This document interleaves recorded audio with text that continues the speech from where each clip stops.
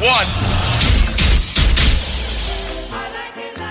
When I'm working out, I love to listen to your podcast. Whenever you say something, other people react to it. Taking my breath away, Aaron. Vern Lundquist joins me. Hall of Famer Jim Calhoun, NASCAR icon Dale Earnhardt Jr. Kirk Herbstreit is on the phone. Here 61 on the podcast. Speak America, the Air Force Sports Podcast. It is Wednesday, March 3rd, 2021, people. And as I told you on Monday, this is March, and it feels like March. Tuesday kind of had a March Madness feel to it, and we're going to talk about a lot of different variables from Tuesday night. That Baylor-West Virginia game might have been the game of the year. Illinois-Michigan might have been the biggest surprise of the year in terms of a result. We'll talk a little bit about some of the bubble games. Indiana, they are officially dead, not only as a program, but maybe as a state, as a school. I feel bad. I like that. I want them to be good, but they just stink. Duke also off the bubble. Kentucky stinks. We'll talk a little bit about them. Arkansas is awesome. Then what we will do is we will transition to two kind of different segments after that. The first one, what I want to do is I want to talk about a couple teams that may be a little bit off your radar that are warranting consideration as deep NCAA tournament teams that can make a deep run. We spend so much time talking Baylor, Gonzaga, Michigan, that there are other great teams. There are other teams worth mentioning, and so we'll get into them, and we will wrap with, how about this for a headline?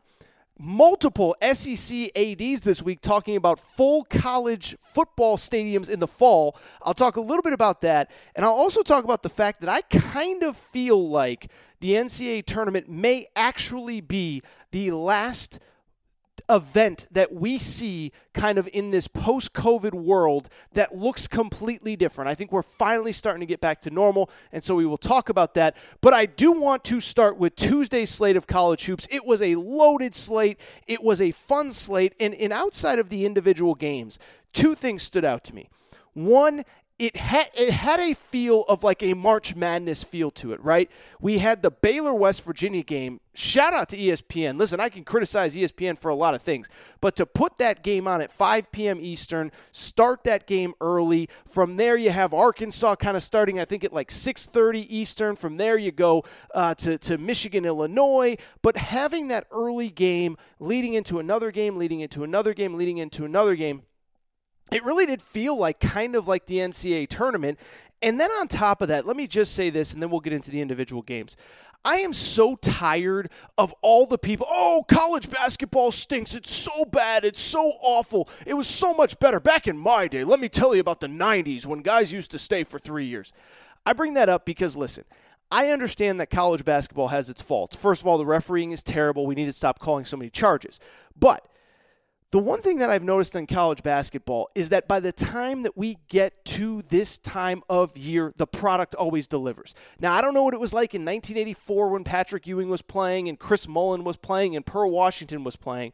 But what I will say is that while the product isn't always great in November, December, January, it always gets there by March. We always get a great product. We always get great teams, and we always get great games. And I think it's highlights and it segments perfectly or segues perfectly into the West Virginia Baylor game.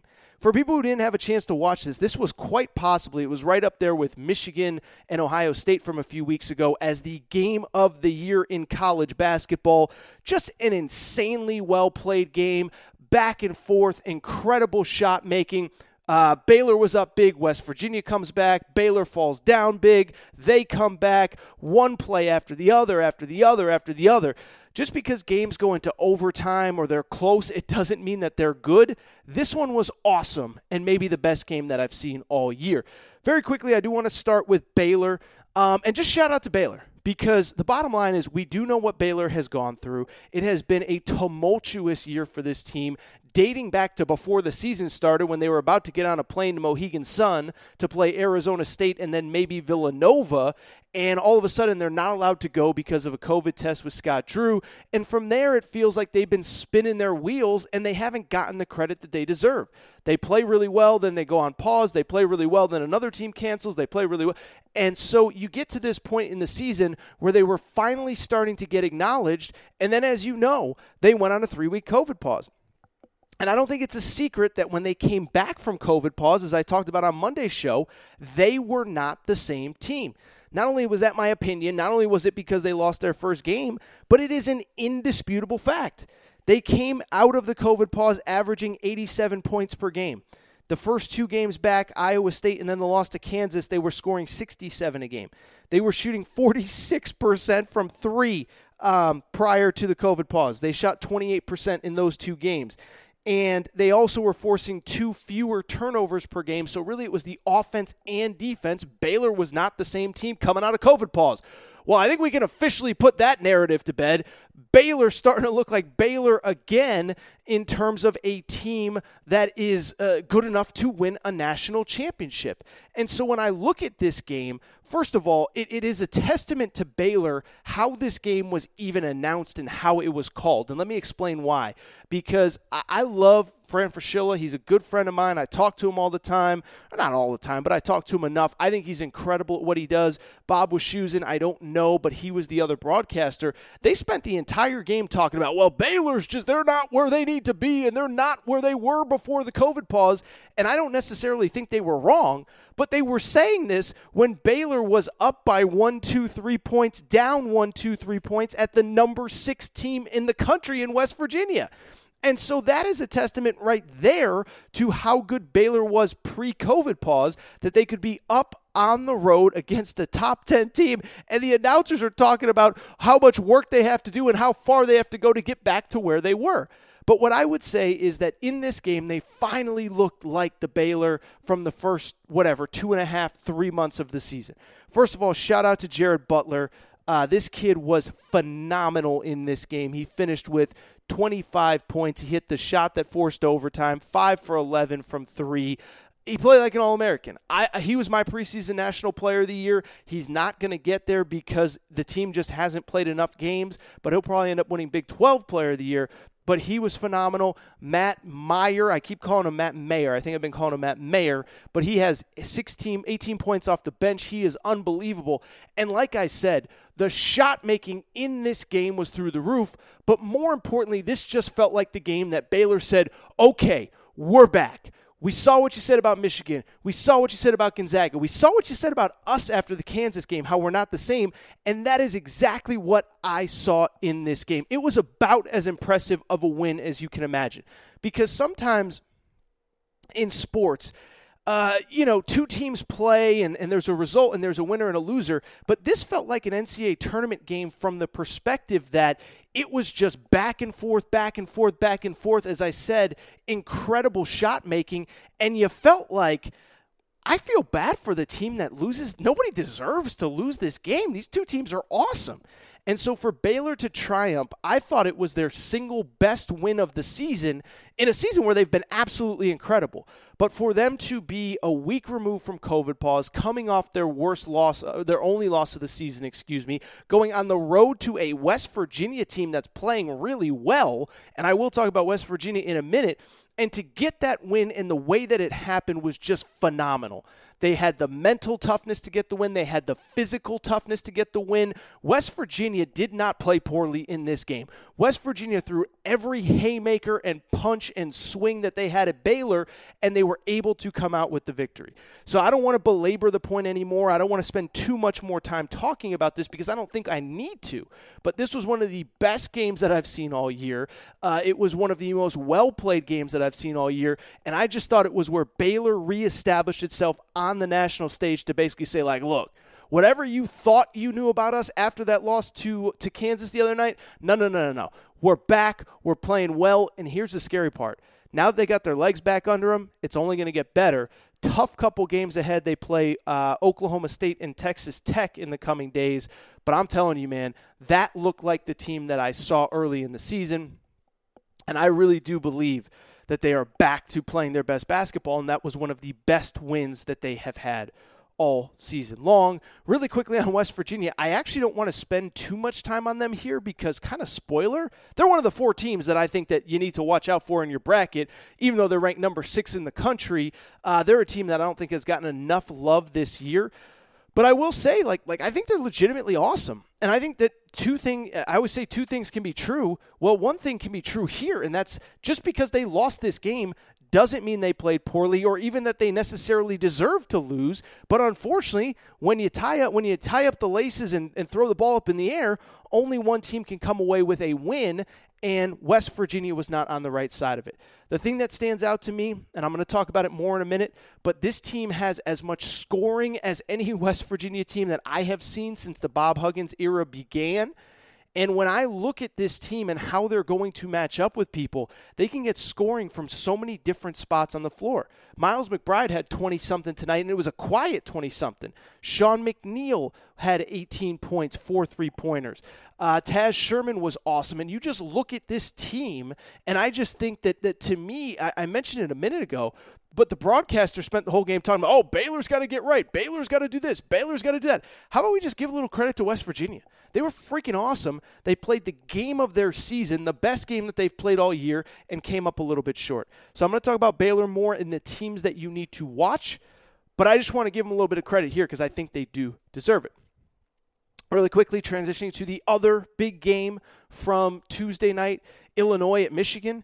I mean, I think you can legitimately make the case that this is the single most surprising result of the year, as just before tip-off, we find out that Illinois point guard Ayo Dosunmu, All-American, he would have been my National Player of the Year had he not gotten hurt. He can't play, and you think, okay, this is going to be Michigan rolling. They've rolled everybody. They basically haven't had an off night all year. Instead, the exact opposite happens. Illinois steamrolls them 76-53 in a game that nobody could have seen coming. And so when I look at this game, a couple things stand out. First of all, part of this is about Michigan. Now, I don't think this is some big, oh my God, Michigan's falling apart, they're terrible, throw dirt on their grave. That's not what this is about. But this was the first time all season long that I saw somebody straight up punk Michigan. And the thing with Michigan that they have always done, they have a maturity about them. They show up ready to play, and they're physical and they're tough. I mean, they out-toughed Luka Garza the other day in Iowa. They've out-toughed Wisconsin. They out-toughed Purdue. And Illinois just came in and brought it to them. And I don't think Michigan, I don't know whether it was because Ayo Dosunmu wasn't playing, whether there was some other reason, but because they're playing their rival Michigan State in a couple days, although I can't imagine that that's it. Michigan just wasn't ready to play. And I have not seen them all season long get punked the way that they got punked by Illinois on Tuesday night. I would say this, if you want a reflection of how bad this was, how about this? Illinois doubled up Michigan in terms of rebounds. Illinois out-rebounded Michigan 42-26. Michigan's the number 2 ranked rebounding team in the country, and Illinois doubled them up. So if you need any reason to understand why this game played out the way that it did, that's the reason why right there. Michigan didn't come ready to play. Now, we also got to give some credit to Illinois, and I'll give some other credit to my intern, Zach, because when Ayo Dosunmu went out with his injury, my intern, Zach, told me straight up, he goes, dude, just watch. This is going to be the best thing that ever happened to Illinois because it's going to force other people to step up. Shout out intern, Zach, because you freaking nailed it, my man. Illinois, it's incredible how well they've played without Ayo Dosunmu. And so you look at what they're doing. One, it's a team effort. They got contribution from just about everybody that played. They got the young freshman Andre Curbelo, who's originally from Puerto Rico. He plays fearlessly. He was awesome, and he is going to continue the success of Illinois going forward. But I look at Illinois, and all of a sudden, man, and I'm not, we do this all the time. It was Baylor and Gonzaga. Then it was Baylor and Gonzaga and Michigan. But I think Illinois is basically right there. I mean, you talk about a team that is only going to get better and more confident as Ayo Dosunmu comes back. Like, I'm just telling you, man, this is a team, like I'm going to Vegas later this week, and this is a team that coming into this one, coming out of this one, they've won 6 out of 7 in this stretch. They obviously beat Wisconsin without Ayo Dosunmu. They now win at Michigan without Ayo Dosunmu. The only loss was that weird Michigan State game that nobody saw coming.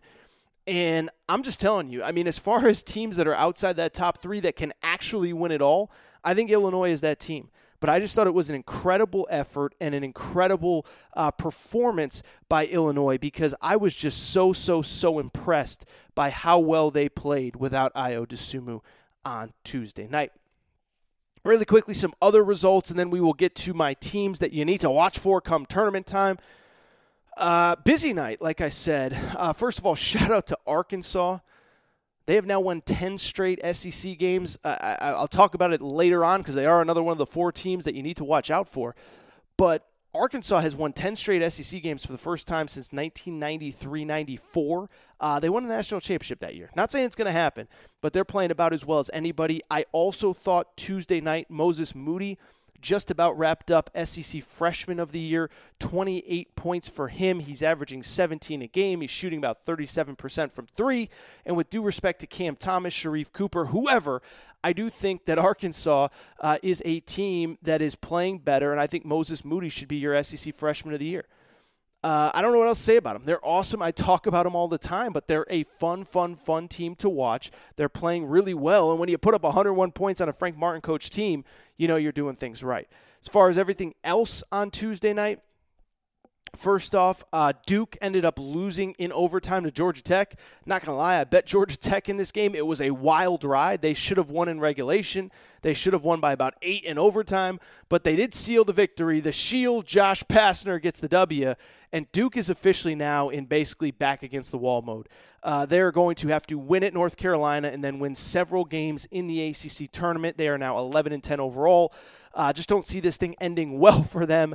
It ends in the NIT if, in fact, they even get to the NIT or they accept an NIT invitation. But I'm just telling you, they are not playing very well right now. After that big run post-Jalen Johnson, they have now lost their last 2. What else from Tuesday night? Purdue, really solid win over Wisconsin. I'm telling you right now, just sell all your Wisconsin stock. They stink.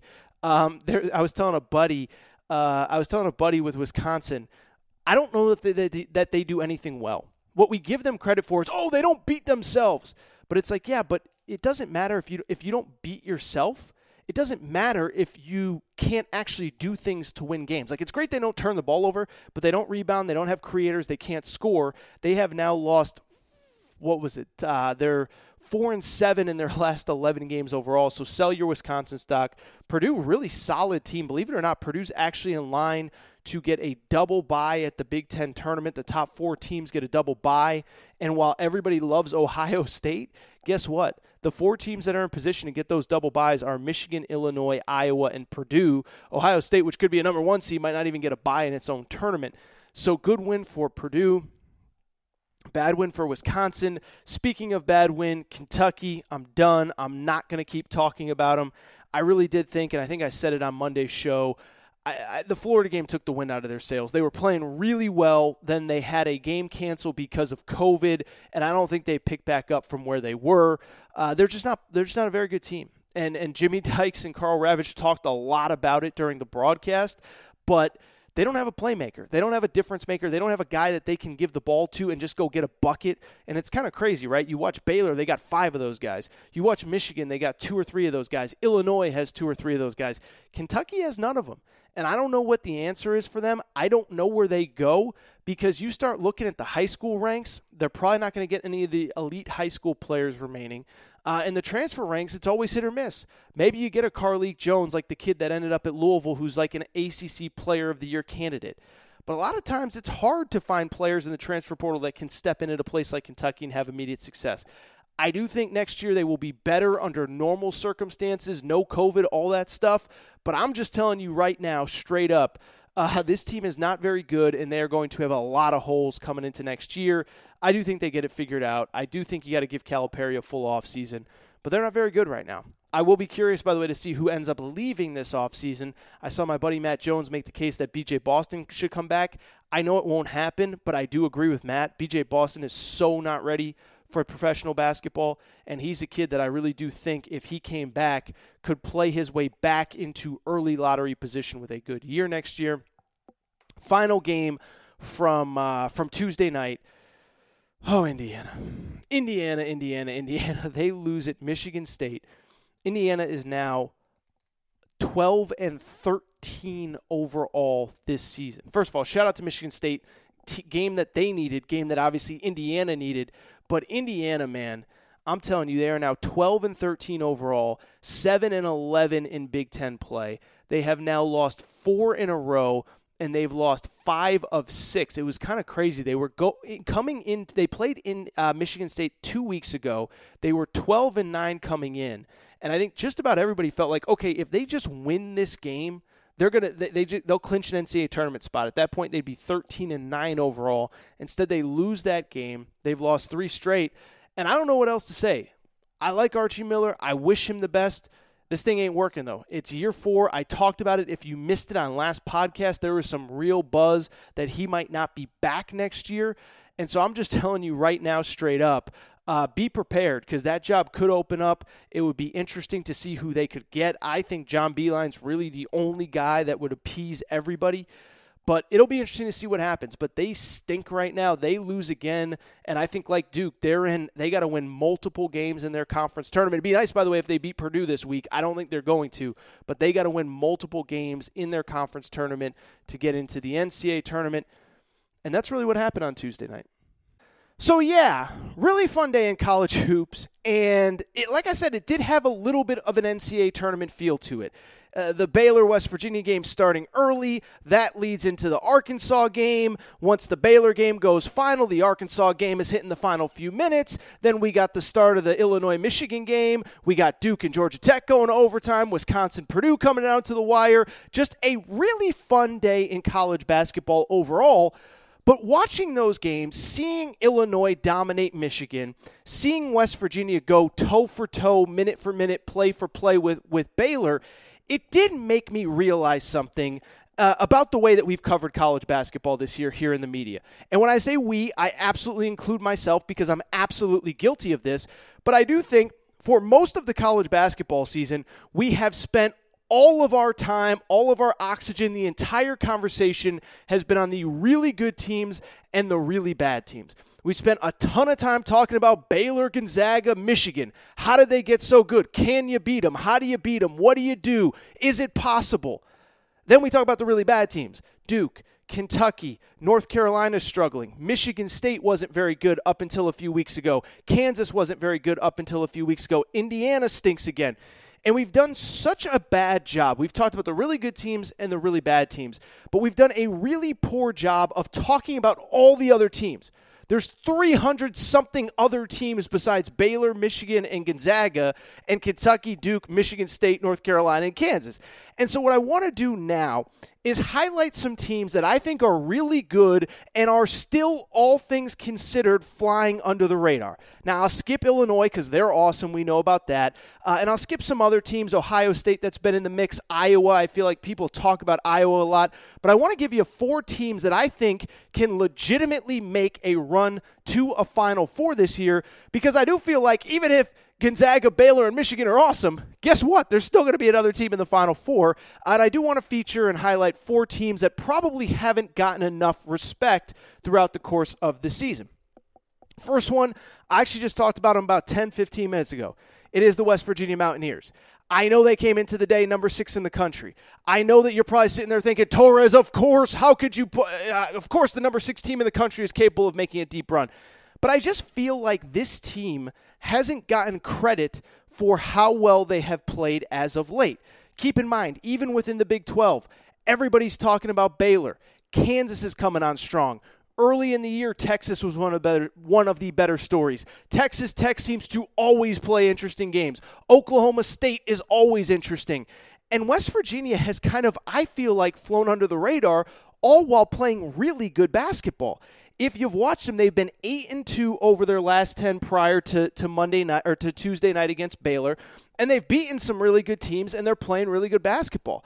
And what's really interesting to me is that they do it in a completely different way than they've really ever done it under Bob Huggins. And I do wonder, for people who had not seen West Virginia play, including maybe some of you guys listening to this podcast, if you haven't seen West Virginia play, I wonder how eye-opening it was to watch them on Tuesday against Baylor, where we think this big, burly, physical team that just wants to beat you up. And since Oscar Tshiebwe left, since he transferred to Kentucky in the middle of the season, This is a program that is very much, they look like a modern basketball team. They play 4 guards, shoot a lot of threes, one big guy down low, Derek Culver, and I look at this team and how explosive they are offensively, and I think they're going to be really dangerous in this bracket come 2 weeks in March on Selection Sunday. This is a team that, as you saw on Tuesday, 3 legitimate scorers. Miles McBride, Deuce McBride, I believe is one of the most underrated players in college basketball, had 19 points on Tuesday night, averaging 16 per game. He's dead-eye. He makes big shots. Speaking of dead-eye, Sean McNeil, the kid that just went off against Baylor, shooting 39% from 3. And then Taz Sherman, speaking of going off, 26 points for that kid. And so I just look at this team. They're battle-tested. They've played well in the Big 12. They're tough. They're mentally tough. If you can beat Baylor the way that Baylor played or nearly beat them, you can play with just about anybody. And that's a team, I know they're probably going to be about a 3 seed, but they get the right bracket. I think they're going deep. Second team, also in the Big 12. I think Oklahoma State is one of the craziest, most surreal stories that I don't think anybody is talking about right now. First of all, for people who don't know the background, I had Mike Boynton on the show last week. A lot of you think, well, they can't even make the NCAA tournament. Well, here's the deal. They were given a 1-year postseason ban last offseason, but they appealed it to the NCAA, and as of right now, the NCAA has not told them that they are ineligible for this year's tournament. The appeal process is still going on, and as I record here late Tuesday night, it really does feel like the NCAA might just bury their heads in the sand and let Oklahoma State play in the NCAA tournament. Whether it's because they want Oklahoma State in because of Cade Cunningham, whether it's because they believe they're a deserving team, whether the NCAA knows the punishment was nonsense, and if you look at the facts, it was. It does appear the NCAA might just kind of keep their mouth shut and not say anything and let Oklahoma State play. I had their coach Mike Boynton on the podcast last week, and he said point blank, he's like, dude, we have 2 road games to end the season, and then we're planning on going to KC for the Big 12 tournament, and if we're one of those 68 teams, we're going to Indy. He said, when I pack my bags, I'm packing and planning on being on the road for a month. So I look at Oklahoma State, they're going to the NCAA tournament, baby, at least as of right now. And I think they're playing better than most people realize. 17-6 overall. Can you believe this, guys? Coming into Tuesday, they were tied for the most Quad 1 wins in college basketball. And for people who don't remember what Quad 1 wins are, they are the best wins in the computers that the NCAA uses to pick NCAA tournament teams. Quad 1 wins are the best possible wins that you can get. Oklahoma State actually tied for the most Quad 1 wins. Look at their resume. It's kind of unbelievable. 17-6 overall. They swept Oklahoma, which is a top 15 team. They swept Texas Tech, which is a top 20 team. Arkansas, which is awesome. We're going to talk about them in a minute. Guess what? Arkansas, their last loss was to Oklahoma State. Oklahoma State beat Kansas. And so when I look at this Oklahoma State team, are they going to be scared? By the way, I should mention 4 of their 6 losses, were by 3 points or less. So when they play, even when they lose, they play competitive games. One of the games that wasn't close was Baylor, and nobody plays Baylor tough. And so I bring it all up. And by the way, the game they played Baylor, they didn't even have Cade Cunningham. But I bring it up because you look at those wins. Sweep of Texas Tech, sweep of Oklahoma, beat Arkansas, beat Kansas. You think they're going to be afraid of anybody come NCAA tournament time? Because I sure don't. Imagine having them as the 5 seed in your region. And what I would say really quick on Oklahoma State that's worth noting, this isn't just about Cade Cunningham. This is not just about Cade Cunningham. They have gotten awesome production from across the board outside of Cade Cunningham on this team. Caleb Boone, the big guy, had 18 points the other day against Oklahoma in the second half of Bedlam. Bryce Williams, a transfer from Ole Miss, has played well. Avery Anderson has played well. Rondell Walker has played well. So shout out to Oklahoma State because I believe that they're playing better than anybody realizes and are a really, really awesome team right now. Third team, talk about them a lot. Have their coach on this show a lot. Hate to brag. I hitched my wagon to Eric Musselman early, and I'm looking pretty smart. Arkansas currently, as I record here, in the top 15. They are on a 10-game winning streak in the SEC, which is the longest since 1993-94. Not sure if you know what happened. They won the national championship that year. and are 20-5 overall and in second place in the SEC. I think you can argue right now that Arkansas is playing as well as anybody in college basketball. I'm not saying they're better than Gonzaga. I'm not saying they're better than Baylor. But over the last 3 weeks, I don't think anybody is playing as well as Arkansas heading into the home stretch of the season. I talk about them enough. You know their personnel, but I think what's been most important is, as I've said many times, when they've been healthy, they've basically been unbeatable. Justin Smith, their best player, missed 3 of their 4 early season losses in the SEC. And with him back in the lineup, they're just a completely different roster. But basically, the only loss that they've had at 100% full strength was against Oklahoma State. I know technically he was back for the Alabama game, but he was basically playing on one foot. So I look at Arkansas, and they put up 101 points at South Carolina on Tuesday night. What doesn't this team have? Size, shooting, athleticism, switchable, as I talked about after the Alabama game. They're starting to play better defense than they did early in the season. This is a fun, dynamic, awesome team that you have to watch. The fourth team, little bit of a cop-out. I'm not going to lie. It is Florida State. And look, I mean, it's a cop-out because they're leading the ACC. They're going to be the ACC regular season champs. But I do feel like I need to give Florida State a little bit of credit here. I mean, this is a team that just still does not get talked about on the national scale, but they enter a game on Wednesday night against BC, 14-4 overall. They're going to clinch the number 1 seed in the SEC if they win their 2 games against Boston College and Notre Dame.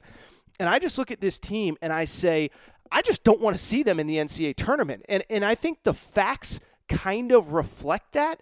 Because if you look at their production, so first of all, for people who haven't seen them play this year, they're the same team as always. They go about 9-10 deep. They're going to press the crap out of you. They're going to give you hell. They're going to create chaos.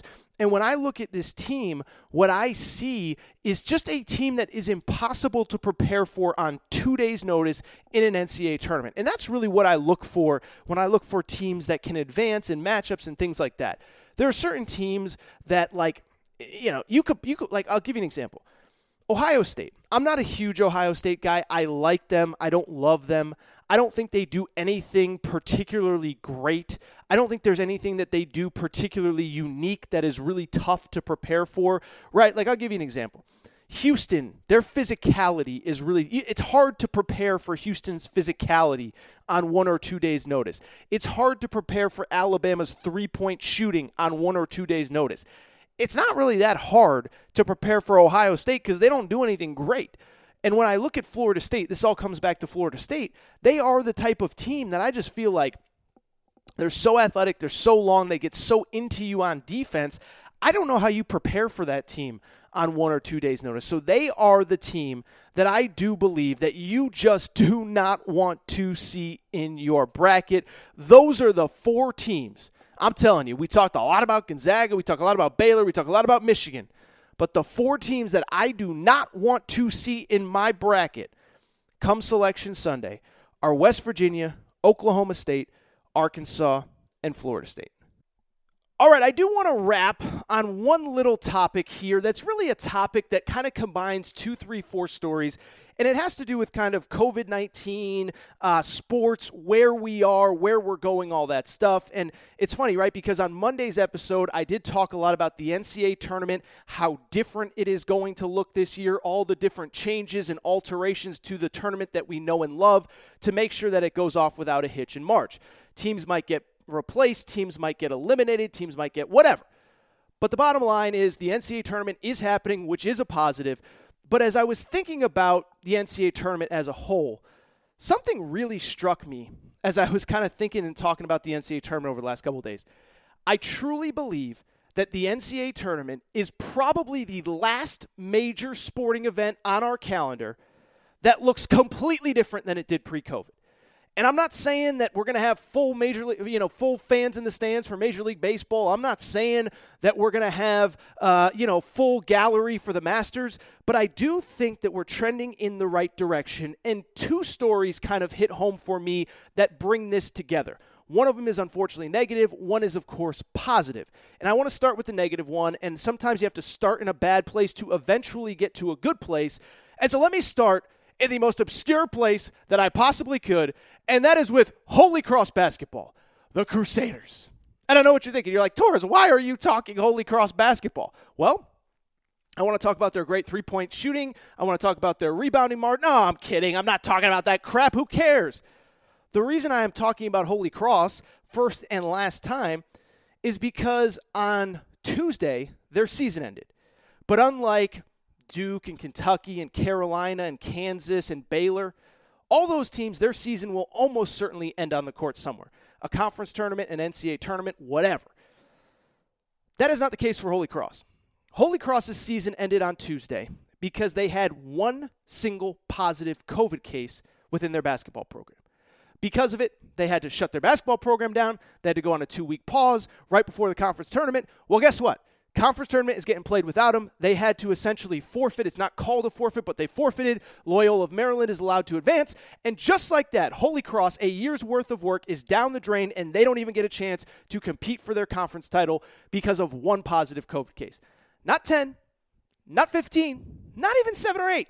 One positive COVID case. And so on the negative side, I am so frustrated that a year removed, we are now almost exactly 1 full year removed from when the whole world shut down, Rudy Gobert, all that stuff. The fact that we are 1 year removed and we are still shutting down an entire basketball program for one positive COVID case is mind-boggling to me. It makes no sense.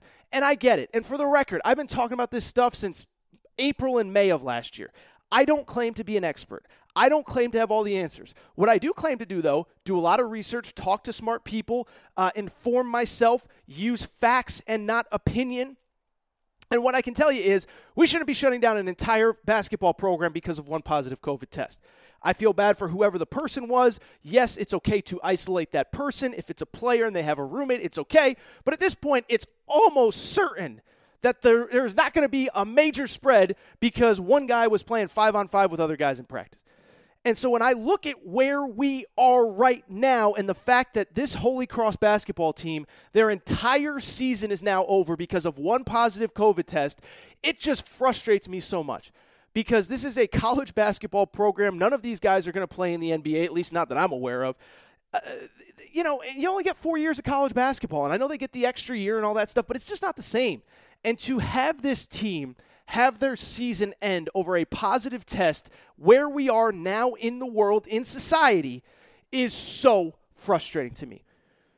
That's the bad news. Now, I do think there's a couple silver linings with all this. The first one is that, as I talked about on Monday's episode, the NCAA tournament will not have games canceled over one positive COVID test. That is very important. That is a very important distinction.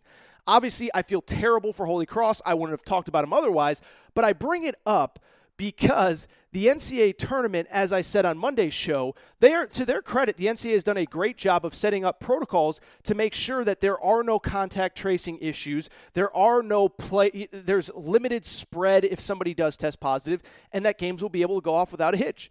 Talked about it on Monday. Don't want to spend a ton of time on it, but the way the teams are traveling, the fact that they're wearing those little wristbands that tell them if they've been in close contact with anybody, it should ensure that once teams get to Indianapolis, there's no major spread. Doesn't mean a player can't test positive, doesn't mean a coach can't test positive, but the idea that we're going to be pulling a bunch of teams out of the NCAA tournament, I don't believe is going to happen, and I think that's obviously a great thing. So that's silver lining number one. I already talked about it. If you don't know the details, go back and listen to Monday's episode.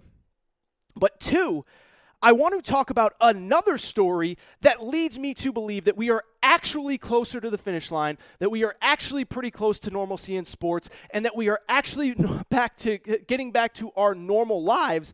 And that came on, I guess it was Monday night, when Alabama AD Greg Byrne was asked about what Alabama football was going to look like next year. And he said, well, I want to be honest. We're planning on having 100% capacity for our football games next year. And that followed up the similar sentiments from Ross Bjork, the AD at Texas A&M.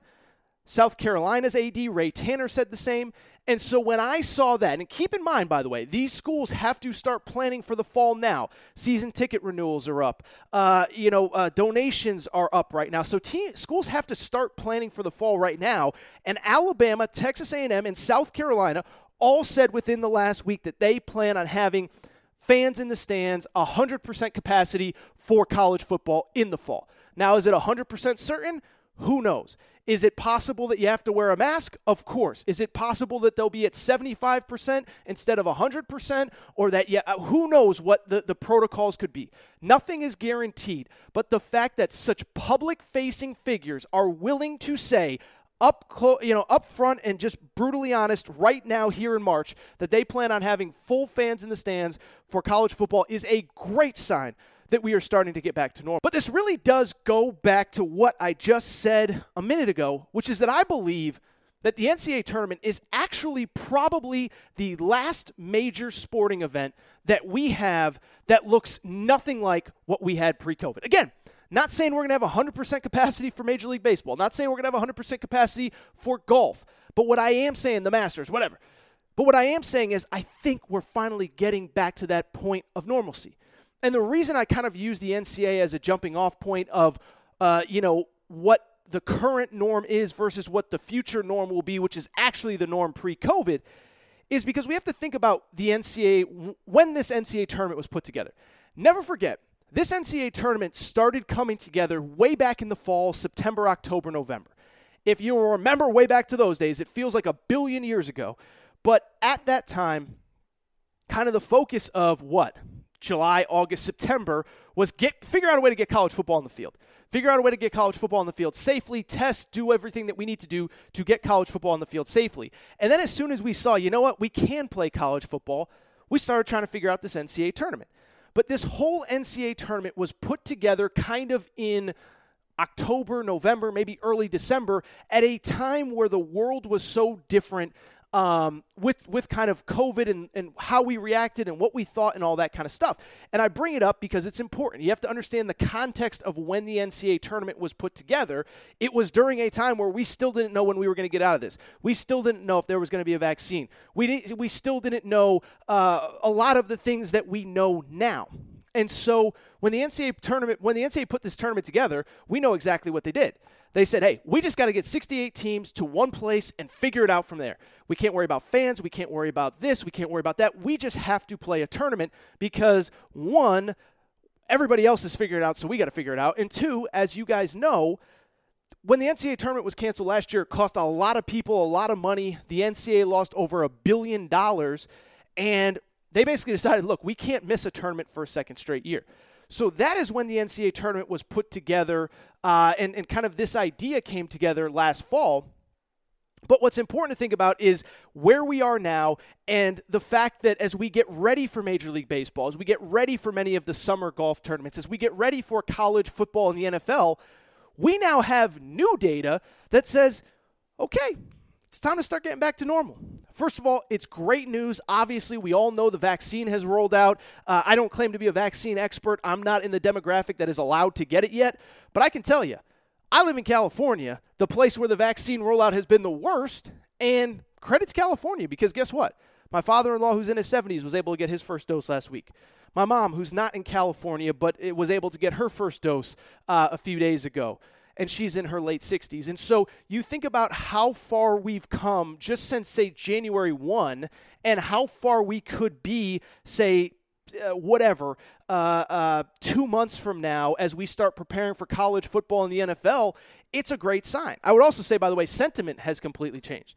You guys know where I've been from the beginning. I haven't really changed my life all that much. I've eaten out in restaurants when I'm allowed. I went to Vegas 2 weeks after it reopened in June. I'm actually going back to Vegas later this week, so look for me there. And beyond that, though, I think the sentiment has changed publicly. It's not just people like me saying we need to get back to normal. I was the guy in July, August, September saying it's safe to live a semi-normal life. We can be responsible without shutting down the whole world. Well, now I feel like the rest of the world is there. Like I said, I flew back to Connecticut a few weeks ago, full airplane. People were respectful of each other, but guess what? The airplane was still full. I come home from work on Saturday night, Fox Sports Radio, about 11 o'clock, drive down the main drag where I live. Every restaurant is packed with people still eating at 11 o'clock at night.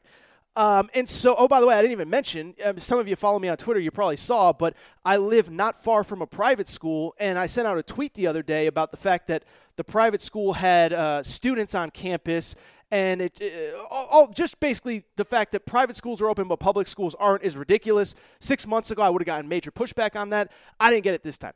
So that's all a long-winded way of me saying, from Holy Cross basketball to private schools in California, it is a way of me saying I truly believe that the NCAA tournament is the last major sporting event that is going to look different. We have come a long way. I'm proud of all of us for being responsible, for being respectful of others. But when I look at the world now, when I look at the fact that we're now in March, we're going to start planning for the fall, the fact that most major college football programs are planning on having fans in the stands, it gives me a great feeling that we are finally starting to get back to normal, and that sports by the fall will hopefully be normal. All right, I think that's it for this episode of the Aaron Torres Sports Podcast. Sorry to go from Holy Cross basketball to vaccinating children in private schools, whatever. But listen, I do think these are important topics, and I'll be honest, I'm excited to potentially get to some football games in the fall. I'm obviously excited for you guys to have the chance to get to some college football games in the fall. But yeah, so I think that's it for today's show. I want to thank you guys for listening. Make sure you're subscribed. iTunes, the Podcast Addict app, Podbean, Spotify, TuneIn Radio. Make sure to rate and review the show. By the way, I haven't read any ratings and reviews lately, so let me give a quick shout-out. We'll do one each of the next 2 episodes. Let me start with Cowgirl65, who says, great college basketball analysis. I love when Aaron talks college basketball. I don't hold the fact that he's a UConn fan against him. Great listen. Subscribe, rate, review, and enjoy Big East Hoops. So thank you to Cowgirl65 and everybody else. Do me a favor. Go ahead, subscribe, rate, review. It really does help us move up those iTunes charts. And as I always tell you, if you're not following on social media, at Aaron_Torres on Twitter, at Aaron Torres Pod on Instagram. You can find us on the YouTube page, and we got some good stuff coming up. Stay tuned because we're working with Bracket Fanatics on a really cool bracket giveaway for you guys. We're going to have tons of great prizes, so make sure you're tuned in for that. And that's really it.